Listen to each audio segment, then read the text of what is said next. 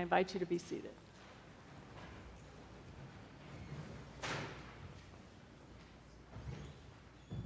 The whole point of Pentecost is that the Holy Spirit is with us and is testifying to the presence and the power and the work of God in Jesus Christ. The point of Pentecost is we are not alone. Even though Jesus is absent in body, the Spirit of Christ lives within us. That is Christ's promise, and that is the fulfillment of Pentecost. So we can know everything we need to know about God. The Holy Spirit teaches us what Jesus taught, and the Holy Spirit does what Jesus did. And as Karl Barth said, all that is Spirit proceeds from Jesus and results in him. So the Spirit empowers us to make connections between what Jesus did then, what Jesus is doing today, and what Jesus would have us do today and tomorrow. And the Spirit does that in and through the church, which is the gathering of God's people, the communion of faith. The church teaches, and in worship we remember. There's a fancy word I got in seminary, anamnesis. Anamnesis means to remember. And we remember all the time in worship. We are remembering, bringing into embodying Jesus every time we worship, when we remember what he said at the Lord's table on that Last Supper, and we remember the acts of God in the past in our Eucharistic prayers, and we remember in the other prayers that we say each and every Sunday morning. We're remembering who God is and what that means for us as God's people. But we don't get to stop there, because then the Holy Spirit, which has come upon us and is given to us in our baptism, sends us out to heal, sends us out to offer good news, sends us out to speak up for the oppressed and to feed the hungry and to practice love and forgiveness and to care for the earth and for all of God's creatures. We remember so that we can be a community that reflects Jesus Christ. What would happen if we stopped remembering whose we are? What would happen if we developed amnesia?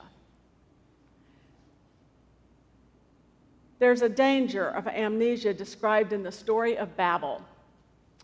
Sometimes we get hung up on whether or not these stories in Scripture have to be taken literally or not. The story of Babel, I would argue, is not literal. But it is a story that seeks to explain how it is that we became such a diverse people. Long ago, it says, after God had created the heavens and the earth and all the living things upon the earth, God told human beings what? To go forth, scatter, and multiply, populate the earth. But the people didn't do that. Instead, as they moved out eastward, and instead of scattering, the people, the story tells us, stuck together.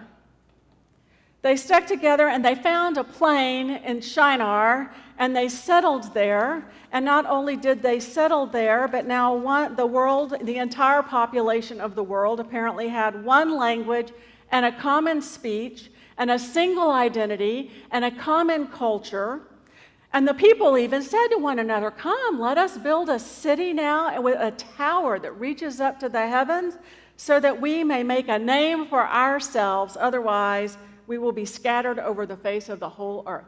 That is the human drive for sameness, for unity. We are most comfortable when we can get everybody around us to be like us. Diversity is hard.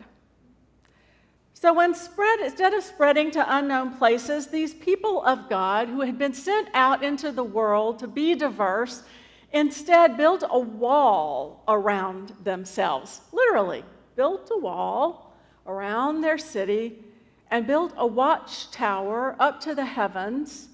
And they gave the city the name Babel, which in Akkadian, which is a really ancient language, predates Hebrew, means gate of God. They named their city the Gate of God. The human beings are still doing this today. It happens wherever there are clumps of people, right? Clumps of people with a common language and with common fears and common interests and common values. And before long, we're trying to establish some power and control and to make the world over into our own image, and we try to make God over into our own image. And we confuse our way for God's way. In its most extreme form, we see it in those oppressive ideologies, whether it's radical Christianity or radical Islam or white supremacists, or whether it was the Black Panthers or any other group who wants to build walls around themselves and set up watchtowers to spy out the people who are different. It's sometimes tempting to think that everyone, including God, should look like us, act like us, think like us, but that has never been God's plan. That's the whole point of the story of Babel. So the Lord, we're told, comes down to see this city. We're picturing, it's a wonderful story, imagery, picturing God looking down at the earth and saying, what are they up to down there? It's like being on a very high building, and if you've ever done that on a skyscraper, and the people are like ants, right? And you're looking down at all the little, what are they doing? And God comes down to check it out, like a parent whose children have gotten quiet too long in the back room. And God peeks and sees that they have created this city and built the wall around themselves and the tower, and God is disturbed because what has become of diversity? And where are the people who were supposed to be sent out into all the face of the earth to settle it? So the Lord says, if the people are speaking one language, they have begun to do this, then nothing they plan to do will be impossible for them. So come, God says to the council of heaven, come, let us go down, and we're going to confuse their language so that they will not understand one another. So the Lord scattered them all over the face of the earth. In other words, God got them back on plan. God, the gate of God, the name Babel, gate of God in Akkadian, became in Hebrew the place where God created diverse languages, where God confused the people's languages so that there would be diverse language in the world. Our identity cannot come from clumping together. Our identity has to always come from God. And God's plan for our identity is that we will be diverse in the earth. So Jesus comes to remind us that we're all children of God, that we have to live together, that it's not easy. He says it's hard. So Jesus says, but I'm going to send the Holy Spirit, this counselor, this advocate. My power, God's power, is going to be your power too, so that you can go out and do all the things that I have taught you and commanded you to do. But sometimes we'd like to forget who Jesus was and what he taught, wouldn't we? Sometimes it would be easier to forget. One of those times was years ago.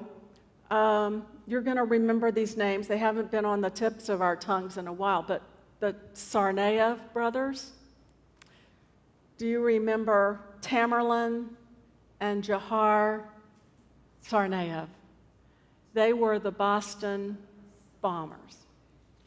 Two young men who hadn't been on our radar and who showed up at the Boston Marathon on a beautiful day with backpacks and something we later became familiar with called a pressure cooker bomb. Now we know, we didn't know before them. Set those bombs and caused immense destruction and suffering and loss of life and terror. We learned to say their unusual names.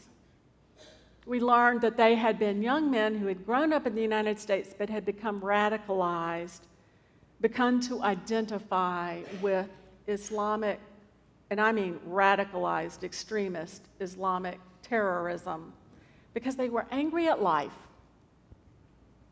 angry at their own lives, angry with the state of the world, angry with the United States and the West. And so with these bombs, they go off and there's a manhunt, and we're watching the manhunt on the news, and part of the manhunt is when the police arrive and the young men are fleeing the arrest, and Jahar dies there. He's shot and then run over by his own brother, who's backing away at top speed, trying to evade the police. And then what happened, I don't know if you remember, but it came back to my mind, is his family couldn't bury him. Do you remember that? His family couldn't bury him because we all hated him.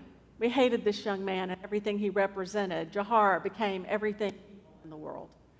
And so his family could not find a cemetery that would sell a plot to them. And nobody wanted that young man buried next to their loved ones. And no funeral home would agree to accept his body or to prepare him for burial. He was shunned. There's a cemetery plot in Shreveport right next to where my mother's. We had two. My parents bought two, one for her and one for my father, and then my father wound up deciding not to use his plot. Well, we've got that one sitting there, and nobody in the families needed it just yet, but I did not offer it to the Sarnea family. It was just easier to let it be somebody else's problem. But the point of Pentecost is the Holy Spirit is here, and it will not let us forget for too long that we belong to Jesus, and therefore we belong to forgiveness, and we belong to mercy, and we belong to love. Radical love that even reaches out to love the enemy.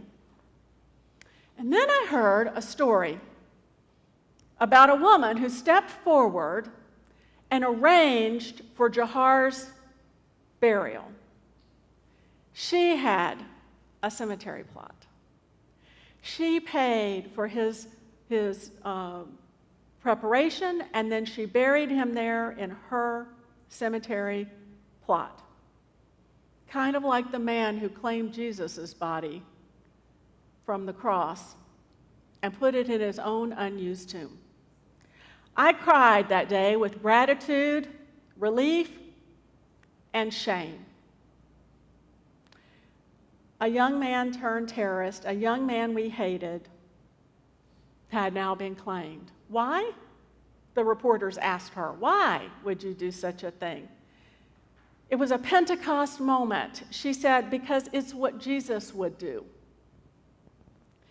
It's Pentecost every time the Holy Spirit shows up and guides us and nudges us to do the things that Jesus would do.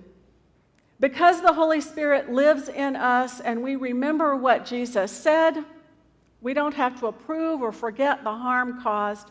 We just have to be merciful, as your Father in heaven is merciful.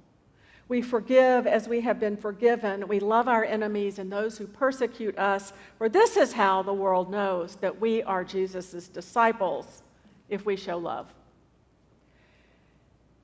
That simple act of mercy trumped everything.